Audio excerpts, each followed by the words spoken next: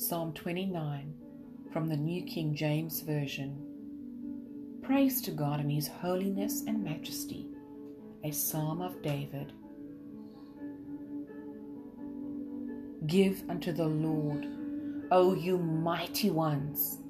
Give unto the Lord glory and strength.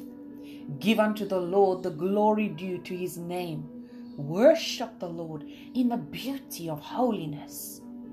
The voice of the Lord is over the waters. The God of glory thunders.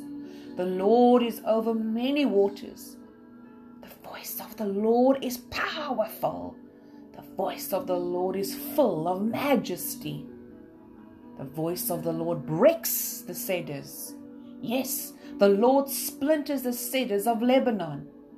He makes them also skip like a calf. Lebanon and Syrian like a young wild ox. The voice of the Lord divides the flames of fire. The voice of the Lord shakes the wilderness. The Lord shakes the wilderness of Kadesh. The voice of the Lord makes the deer give birth and strips the forest bare. And in His temple everyone says, Glory!